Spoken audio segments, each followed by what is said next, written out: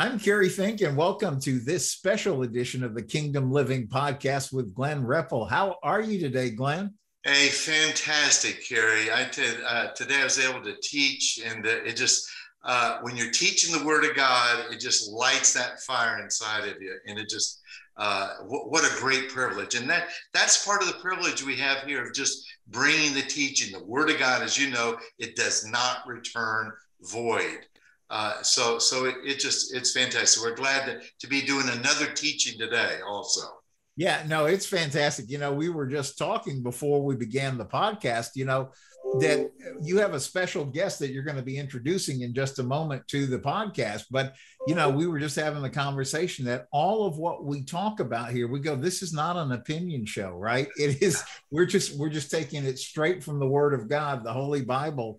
And I was thinking, if you're new to this whole Kingdom Living series, it's not a new thing. Actually, Glenn Repple, who is the CEO of a company called G.A. Repple and Company, you do a lot. You've been very successful in the financial services side of things, and serving so many people through that. But then you've also been a marketplace minister for years, probably all the way through, right? Because you started Repple Minute and published that continuously since 2006, that morning minute of biblical inspiration. And then that kind of led into the Kingdom Living podcast, which came out of a book you wrote called Fraud, What God Has to Say About the Tactics of the Enemy. And the audience for this keeps growing globally, and is so exciting to see the feedback and the interaction and the engagement, because people are finding it, as you know, Glenn, they're finding it on the Facebook page by liking that, the Repple Minute page and sharing that with their friends, or they're subscribing to the Repple Minute on the YouTube. And recently now, it's available everywhere that people get podcasts, whether it be Apple, iTunes, or Amazon Podcasts and Alexa, or Spotify, or any of those tools.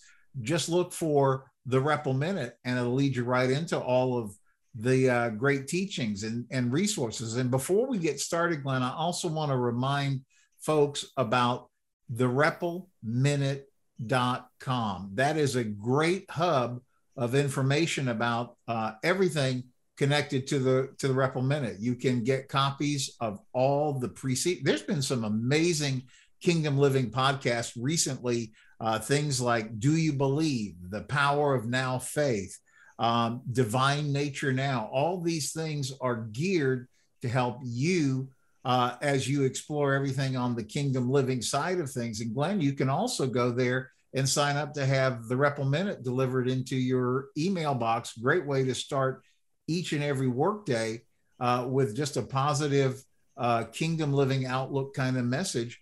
And not only that, you can also access and learn more about the whole Fraud series, which by itself is a great Bible study.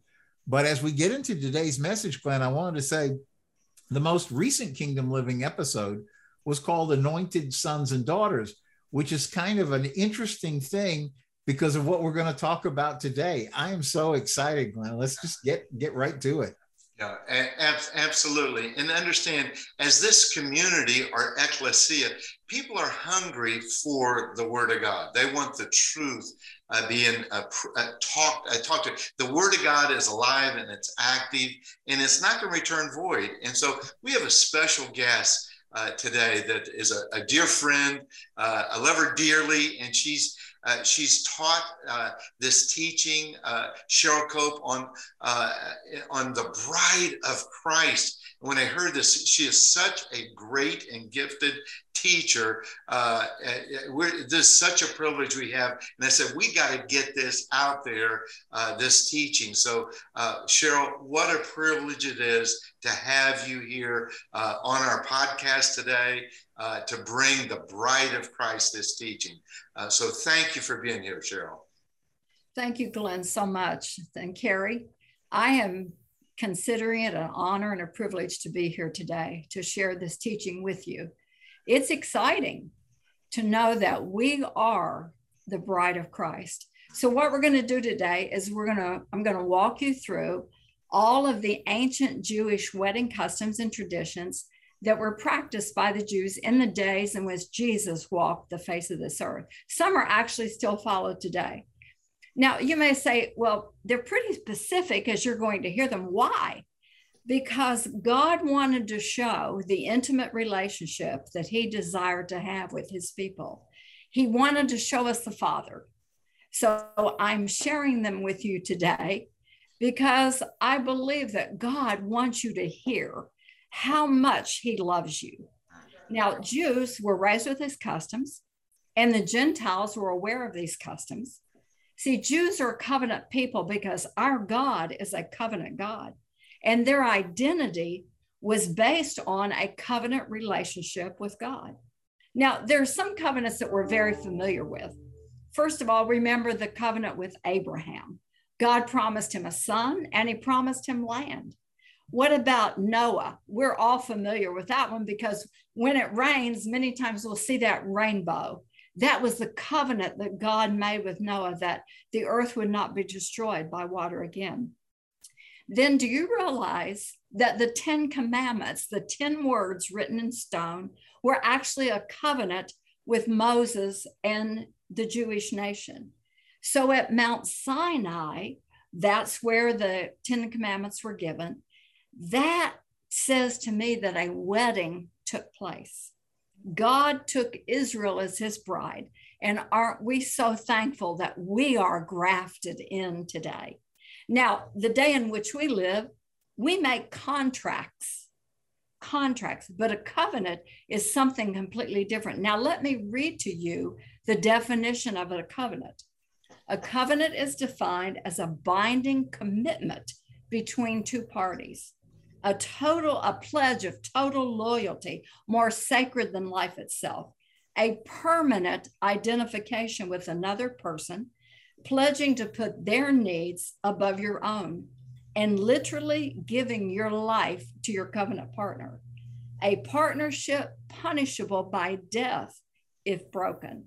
Oh, we break contracts, but a covenant is not to be broken. Now, there's no greater example of covenant than these biblical wedding customs that were established by God himself. So let's take a look at them. Back in Jesus' day, parents were given the responsibility of directing their children's lives, especially in picking their mate. The father decided who and when their children would marry. Now, this is still true in some cultures today, and I have to tell you, their success rate is much greater than ours. So when a girl was young, she would wear her hair down and flowing, but once she started her monthly cycle, she would pull her hair back and she would tie it either with a ribbon or a piece of leather or cloth. This was her unspoken sign to her father that she had become a woman. So now we're looking at a girl ages 13, 14. So the father begins to look for a husband for his daughter. Oh, he wanted the perfect mate for her. Now, in those days, girls did not attend public school. They stayed home and they learned skills from their mother. But boys, on the other hand, went to formal school from ages 6 to 12. The school was the synagogue.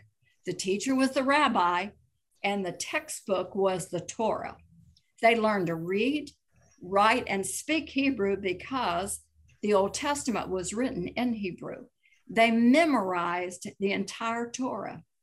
Aramaic was the common language that was spoken at home. Now they've graduated at age 12.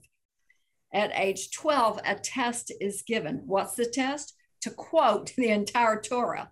Now, let me explain that the Torah is the first 5 books of the Old Testament: Genesis, Exodus, Leviticus, Numbers, and Deuteronomy.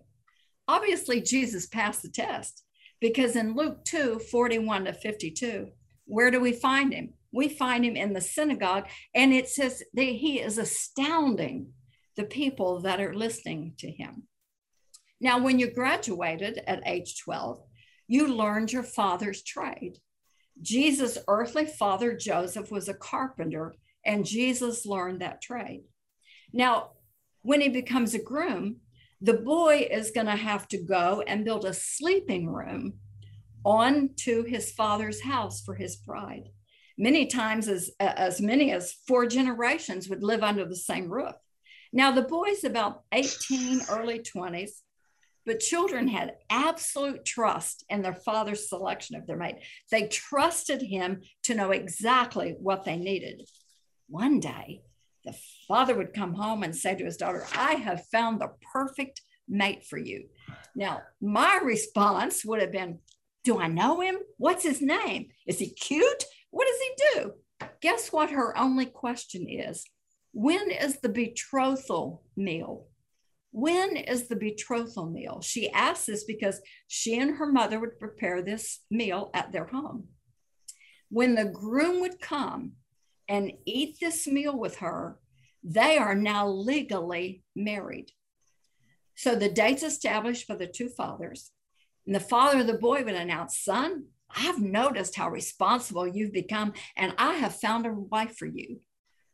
Unlike your gentleman's questions would be, his question is this: what is the bride price?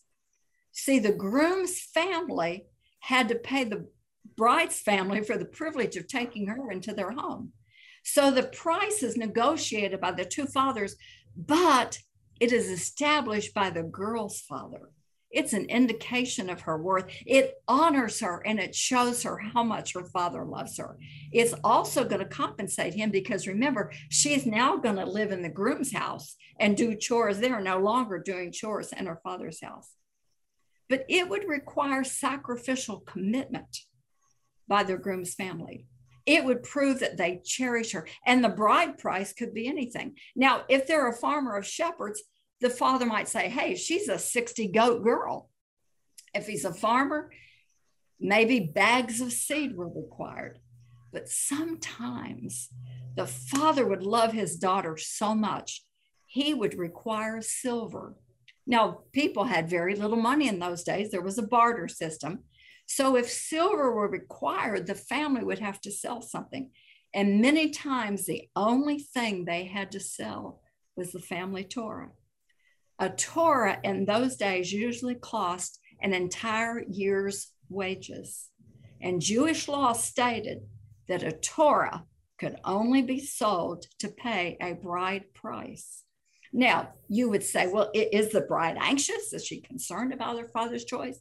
And this was her reply: no one knows me better or loves me more than my father. He will select the perfect mate for me. So it's the day of that betrothal meal. The groom goes to the bride's house and he takes 5 things with him. The bride price. Can you see him dragging those goats or those sheep or carrying those bags of grain? And then he would take a plain gold ring. Also, he took white cloth. This is so the bride could make her wedding dress. And he would take wine. Also, the 5th thing was the marriage contract. It's called a ketubah. This is the promise of what the groom is going to do for the bride. Now, when he knocks on that door and she opens the door, she has a choice. She can either accept or reject him. The choice is actually hers. Now, this is the only Eastern culture that allow this, because in other Eastern cultures, if she rejects her father's choice, she's thrown out into the street. But this goes back to Genesis 24, when Abraham sends his servant to find a wife for Isaac. The servant asked, what would I do if the girl won't come with me? And Abraham's reply was simply, release her. So that's where this custom comes from. Now, the groom doesn't know who's going to open that door. Can you imagine how nervous he is when he knocks? When she sees the groom, she has a decision to make. If he opens the door, she is saying, I accept you as my husband, and they share that betrothal meal. Now, he's going to pour the wine that he's brought into one cup, and they both are going to drink from this same cup. This is called the blood covenant vow. They're now legally married, although it's not been consummated. I want you to realize this, that the fruit of the vine is a 2-pronged symbol. Joy. I'm drinking the joy of this union, but it's also judgment. I'm drinking judgment if I'm unfaithful. Now it's going to take a divorce. Remember when in Matthew 1:18-25, that's Matthew's account of Mary and Joseph. I never quite understood why it said that when he finds out Mary's pregnant, he's going to quietly put her away, because they've already enjoyed the betrothal meal and now it's going to take a divorce. But fortunately, the angel appears to Joseph and says, oh yes, Mary has been conceived by the Holy Spirit.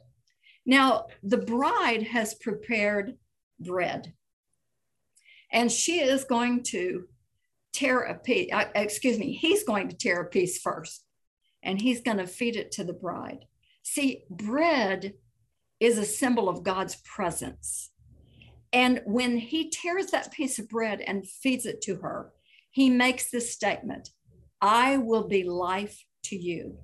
He's promising her three things. He's going to provide for her physical needs, for shelter, food, and clothes. He's going to protect her from any enemy. And he's going to be intimate with her. See, sons were very important in those days. They were actually man's greatest possessions. You know, the firstborn got a double portion of the inheritance, because if the father dies first, the mother becomes the firstborn son's responsibility. You know, in John 19:25-27, when Jesus is giving his life for us on the cross, his mother and John, the disciple whom he loved, are there. And what does he say to them from the cross? He says, John, behold your mother. Mother, behold your son. So he is turning over his responsibility as the firstborn to John. Now the bride takes a piece of bread and she feeds the groom. And she's saying, I will be life to you. I will care for the home and I will provide my womb. The groom now signs this ketubah, and it becomes the possession of the bride. And that ring, that plain gold ring, is worn on the forefinger of the right hand. This is the clean working hand. It's her acceptance of this binding transaction. And the groom says this, and they still use this today in their marriage ceremony. By this ring, you are consecrated to me as my wife in accordance of the law of Moses and Israel. Now, at this point, she's going to take a piece of cloth or a scarf and she's going to cover her hair. And this shows that she is married and only her husband will see her hair. Then they do a covenant of salt. Salt represents purity and loyalty. You see, salt was very valuable in those days. Do you know that Roman soldiers were sometimes paid in salt? You've heard the old saying, is he worth his salt? That's where that comes from. So the salt was in a very small container, and they would pour some in their hands and they would throw it up in the air and the wind would blow it. And they would say, until every grain of salt is collected and put back in this container, this covenant stands. Salt stands for purity and loyalty. Then two witnesses, and they're hoping that the town rabbi can be there. They sign this ketubah. This becomes the possession of the bride. Remember, this is what the groom has promised the bride. The bride then gives the groom something of hers, so he's going to remember her. Now, it's not necessarily something valuable or expensive, but this is called a kinyan. She gives it to the two witnesses, who in turn give it to the groom, and the groom holds it up, symbolic. He will keep the promises of the ketubah. Then the shofar is blown, and this is called the first trumpet. Now, the groom leaves to return to his father's home alone, and the bride remains in her home. Remember, he has to go back and build a sleeping room onto the family home. Yet he still has those daily chores and responsibilities. Remember, he's learning his father's trade. So this could take a year, 18 months, 2 years, because the father says, son, you can't just throw up something. Our family honors at stake. So only the groom's father can decide when that room is ready. Oh, the waiting process is hard on both of them because they rarely see each other. So once in a while, he'll send his best friend to encourage the bride. Oh, he's working hard, and tells her of the beauty of the room. In the meantime, the bride's working with that material, making her wedding dress. And finally, one day, The groom's best friend comes and says, you know what? The room is almost ready. You better make your final preparations. So she finishes that all important dress.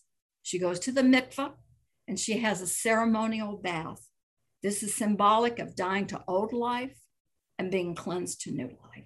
Now, neither one of them know the exact date, but they've been made aware it's going to be soon. Now, they want to get married on a Tuesday. They're hoping to get married on a Tuesday. Well, that's the third day of the week. I have performed weddings. I've been to more weddings than you get. I've never been to a wedding on Tuesday. But the reason is because at creation, God said good 2 times on the third day. So to the Jews, it was a twice good day. Now, the groom always would come in the middle of the night to steal his bride away from her father's house. So on Mondays, hoping it was going to be on Tuesday, they would fast because, they wanted that meal to be so good and special together. Now, the bride would move into the kataluma. That was the guest room on her house with her bridesmaids. And she was allowed to put an oil lamp in the window so that the groom would know she was ready and waiting, and only brides were allowed to do this. The groom knows the time is soon for him to go get his bride because he smells his mom cooking all this food because there's going to be a party at his house for 7 days. The groom's father examines the room and finally says, son, it is finished. Go get your bride. But first you might want to take a bath. So the groom calls his friends, tonight's the night, and they go with him. And when they reach the edge of the town, they blow the shofar. And this is called the last trump because it's one of the last sounds the bride will hear before being taken into her husband's home. She listens for the shofar and for him to call her name. And when she does, she puts on that wedding dress.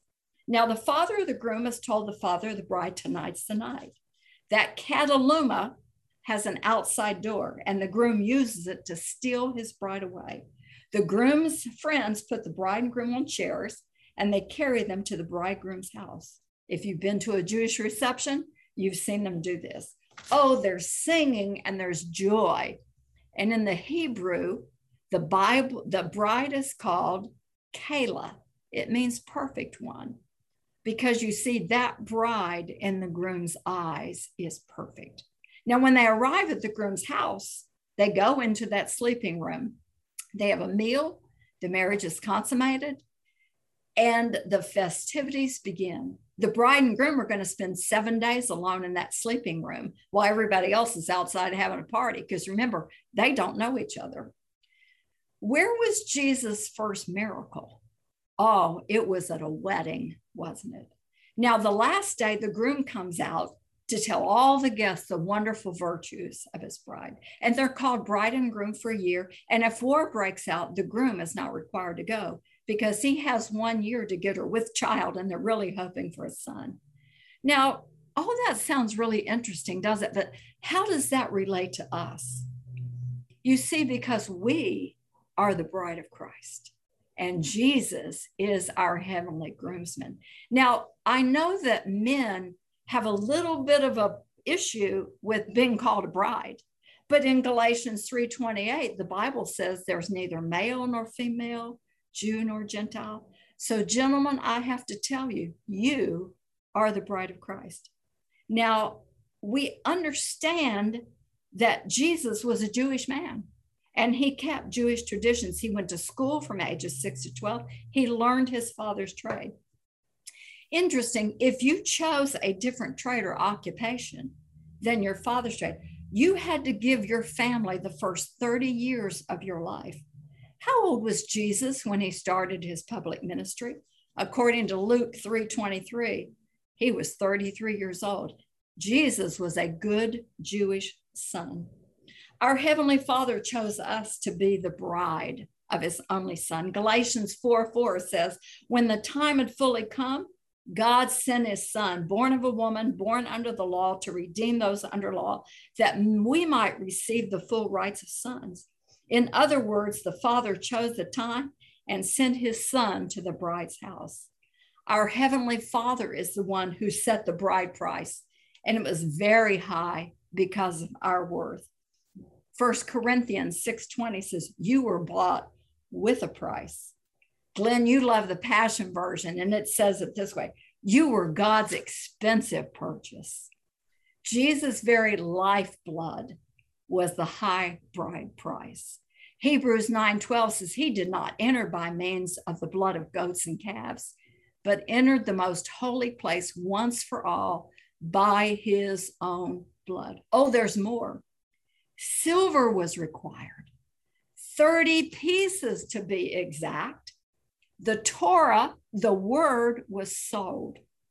John 1:1 says, in the beginning was the word, and the word was with God, and the word was God. And verse 14 continues and says, and the word became flesh and dwelt among us. Aren't you thankful for that today? I love one version says, the word became flesh and moved into our neighborhood. Judas sold the word for 30 pieces of silver. Matthew says that. So you can never doubt your worth to your Heavenly Father. He chose the highest bride price possible. So Christ leaves his Father's house. He comes to earth according to John 1:14, and he stands at our heart's door and he knocks. Revelation 3:20 says, here I am. I stand at the door and knock. If anyone hears my voice and opens the door, listen to this, I will come in and eat with him and he with me. I don't know about you, but that sounds a lot like a betrothal meal to me. He's knocking to enter into covenant relationship, and we make the choice to accept or reject. In the upper room at the Last Supper with the disciples, Jesus takes bread. He breaks it and he gives it to the disciples. And in essence, he's saying, I will be life to you. Then he took the cup. This is my blood of the covenant. Earlier in the garden, he drank the cup of judgment so that you and I can enjoy the cup of joy. Many times when I teach this live, we'll take communion at the end. So the next time you have the privilege of taking communion, I want you to remember Jesus drank the cup of judgment so we could drink the cup of joy. We deserve that judgment, but he willingly took that on himself for us because he loves us so much. And we drink the cup of joy. Now, what is our ketubah? Well, my Bible's in a cover, so I hope you can see, but our ketubah is the word of God. It's the Bible. What does it promise us? Remember, the ketubah promised physical needs would be taken care of, food, clothes, shelter. Well, listen to Matthew 6:25-32. He promises to supply our physical needs. Don't worry about your life, what you'll eat or drink, or about your body, what you will wear.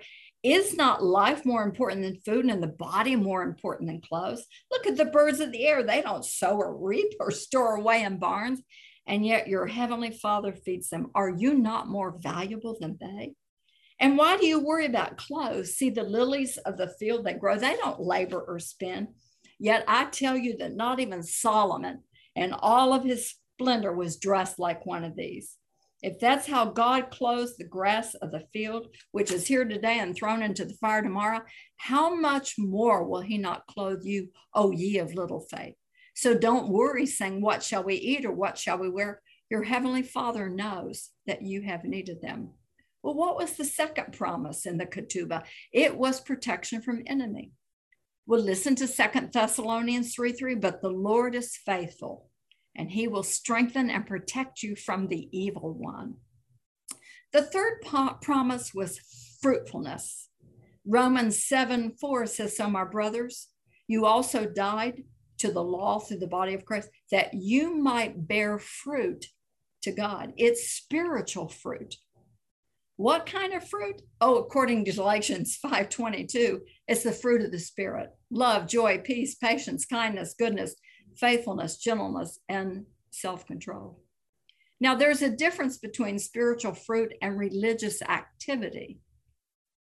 Fruit brings glory to God. Religious activity brings glory to me. And no one can take credit for spiritual fruit. The glory goes to God alone. What about that ring? That ring. Well, according to Ephesians 1:13 and 14, we have been sealed, this was a seal, by the Holy Spirit, set apart for our heavenly bridegroom. Ephesians 1:13 and 14 says, and you were also included in Christ when you heard the truth, the gospel of your salvation. Having believed, you were marked in him with a seal, the promised Holy Spirit, who is a deposit guaranteeing our inheritance until the redemption of those who are God's possession to the praise of his glory. And what about that cloth that was provided by the groom? Oh, I love this. Revelation 19:7 and 8 says, for the wedding of the Lamb has come, and his bride has made herself ready. Fine linen, clean and bright, was given to her to wear. Now, what is fine linen? It is the righteous act of the saints. One version reads like this: his bride made herself ready. She's clothed in fine linen, bright and clean, cloth paid for by the groom, the dress created and sewn by the bride. So might I suggest to you that we are weaving this garment, even as we speak, by our acts of righteousness? When we get to heaven, God isn't going to say, well said, well thought, or even well planned. There's only one measuring stick. Well done, good and faithful servant. Now, what about that Kenyan, that little keepsake that belongs to the bride and is given to the groom? He's going to take it back with him to remind him of her during this time of separation. What did we give Jesus to take back to his Father's house so he could remember us? The nail prints in his hands and feet. The nail prints in his hands and feet. The print of the spear in his side. The only man-made thing in heaven. In John 20:27, when Thomas, and unfortunately we still call him Doubting Thomas, what did Jesus say? He explained that he still had the prints in his hands, his feet, and his side. Oh, you see, the word tells me he holds me in the very palm of those hands. So he went away to prepare a place for us. That's what he tells us in John 14:3. But he goes on to tell us that he's coming back to get us and take us to live with him forever in his Father's house. In that room he's built for us. Oh, we better be ready, because one day the Father will say, son, go get your bride. That last trump will sound and we will be lifted up. And so shall we ever be with the Lord, according to 1 Thessalonians 4:17. Friend, you better have that wedding dress ready. Well, you might ask, how do you become the bride of Christ? You simply open the door of your heart, accept and invite him in, and at salvation, Jesus becomes our covenant partner. We are the bride of Christ. Cheryl, very, very good. Just really appreciate that.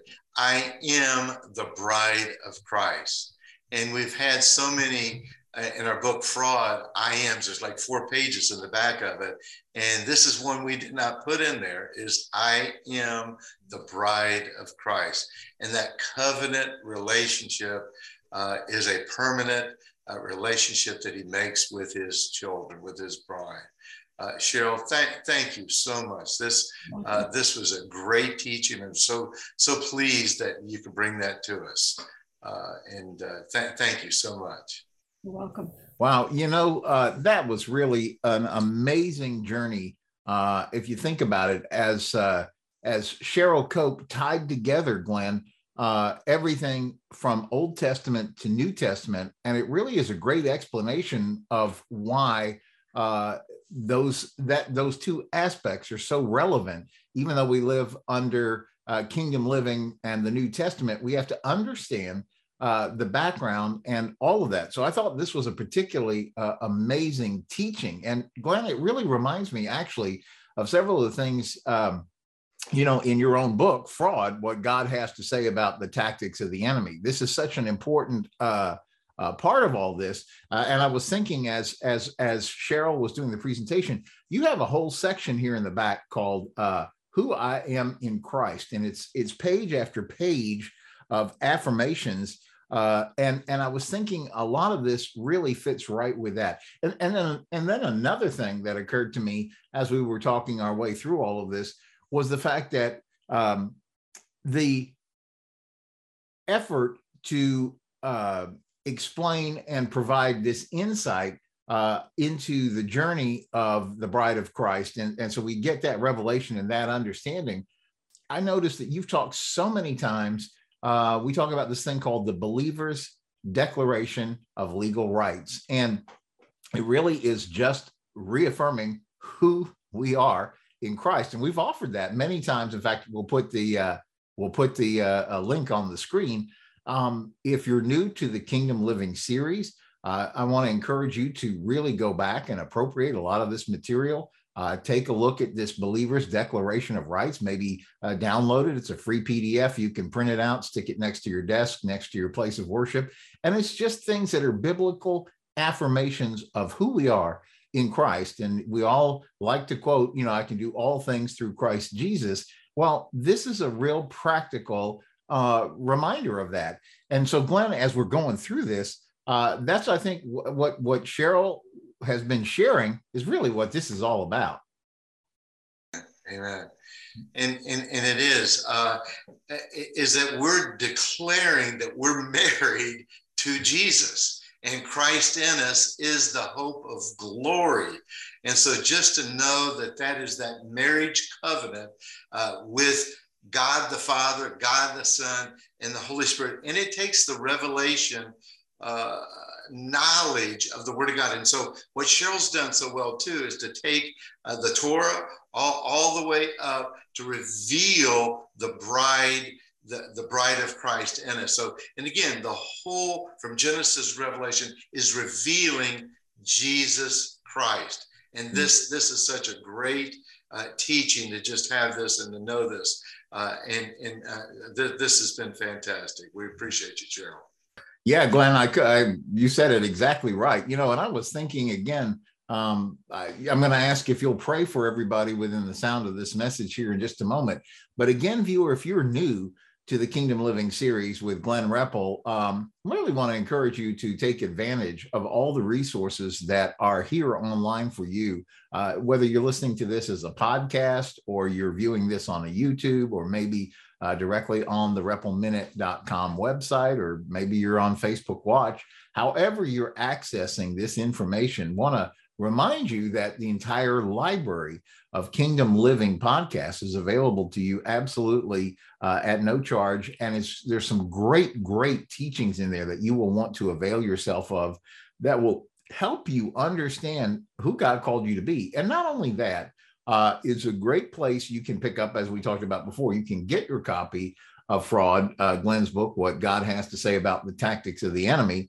It's a great, very simple, it's not an intimidating book. It's literally just 40 small bite-sized chapters. Makes a great small group study, or maybe it's just something you want to read, take your Bible out and keep a journal. And as Glenn often says, when you're done with the book, pass it along to somebody, so that the Kingdom Living part of this and the revelation of it keeps moving along. And as we've often said, there's really no opinion in here whatsoever. It is all based on Holy Bible. The other thing that you can get at the reppleminute.com is you can ascribe to for absolutely free, the daily Repple Minute. It's a morning minute of inspiration that Glenn has been publishing, biblical motivation, continuously since 2006, and want to encourage you to get a hold of that. But with that, Glenn, let's pray for everybody within the sound of our voice that this message really, really takes root in Jesus' name. Yeah, thank you all for watching and listening. Cheryl, thank you for this. I'm going to use the word the valuable price that Christ paid. So, Father, we come to you in the name of Jesus. And we're just so thankful that we are your bride. Oh, wow. What a great thing.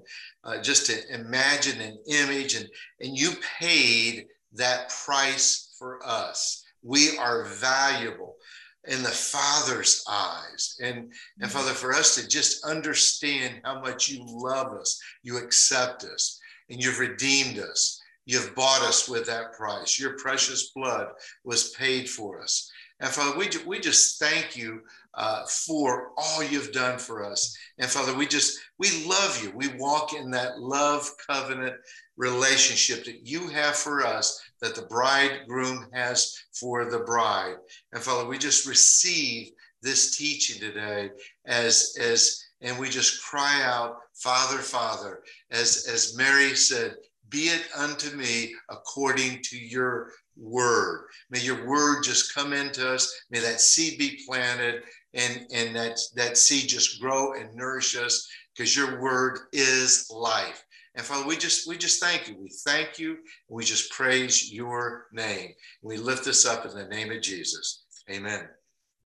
Yes, yes, yes. Thank you, Glenn. And thank you, Cheryl Cope, for sharing on today. What an exciting and informative and revelational edition of Kingdom Living podcast this has been. So again, we invite you to like and share this message. If this has impacted you, we want to hear from you. Give us a shout on the Facebook or on the YouTube or on email at info@therepelminute.com. And until next time, on behalf of Glenn and the entire Kingdom Living team, we'll see you here soon. God bless you.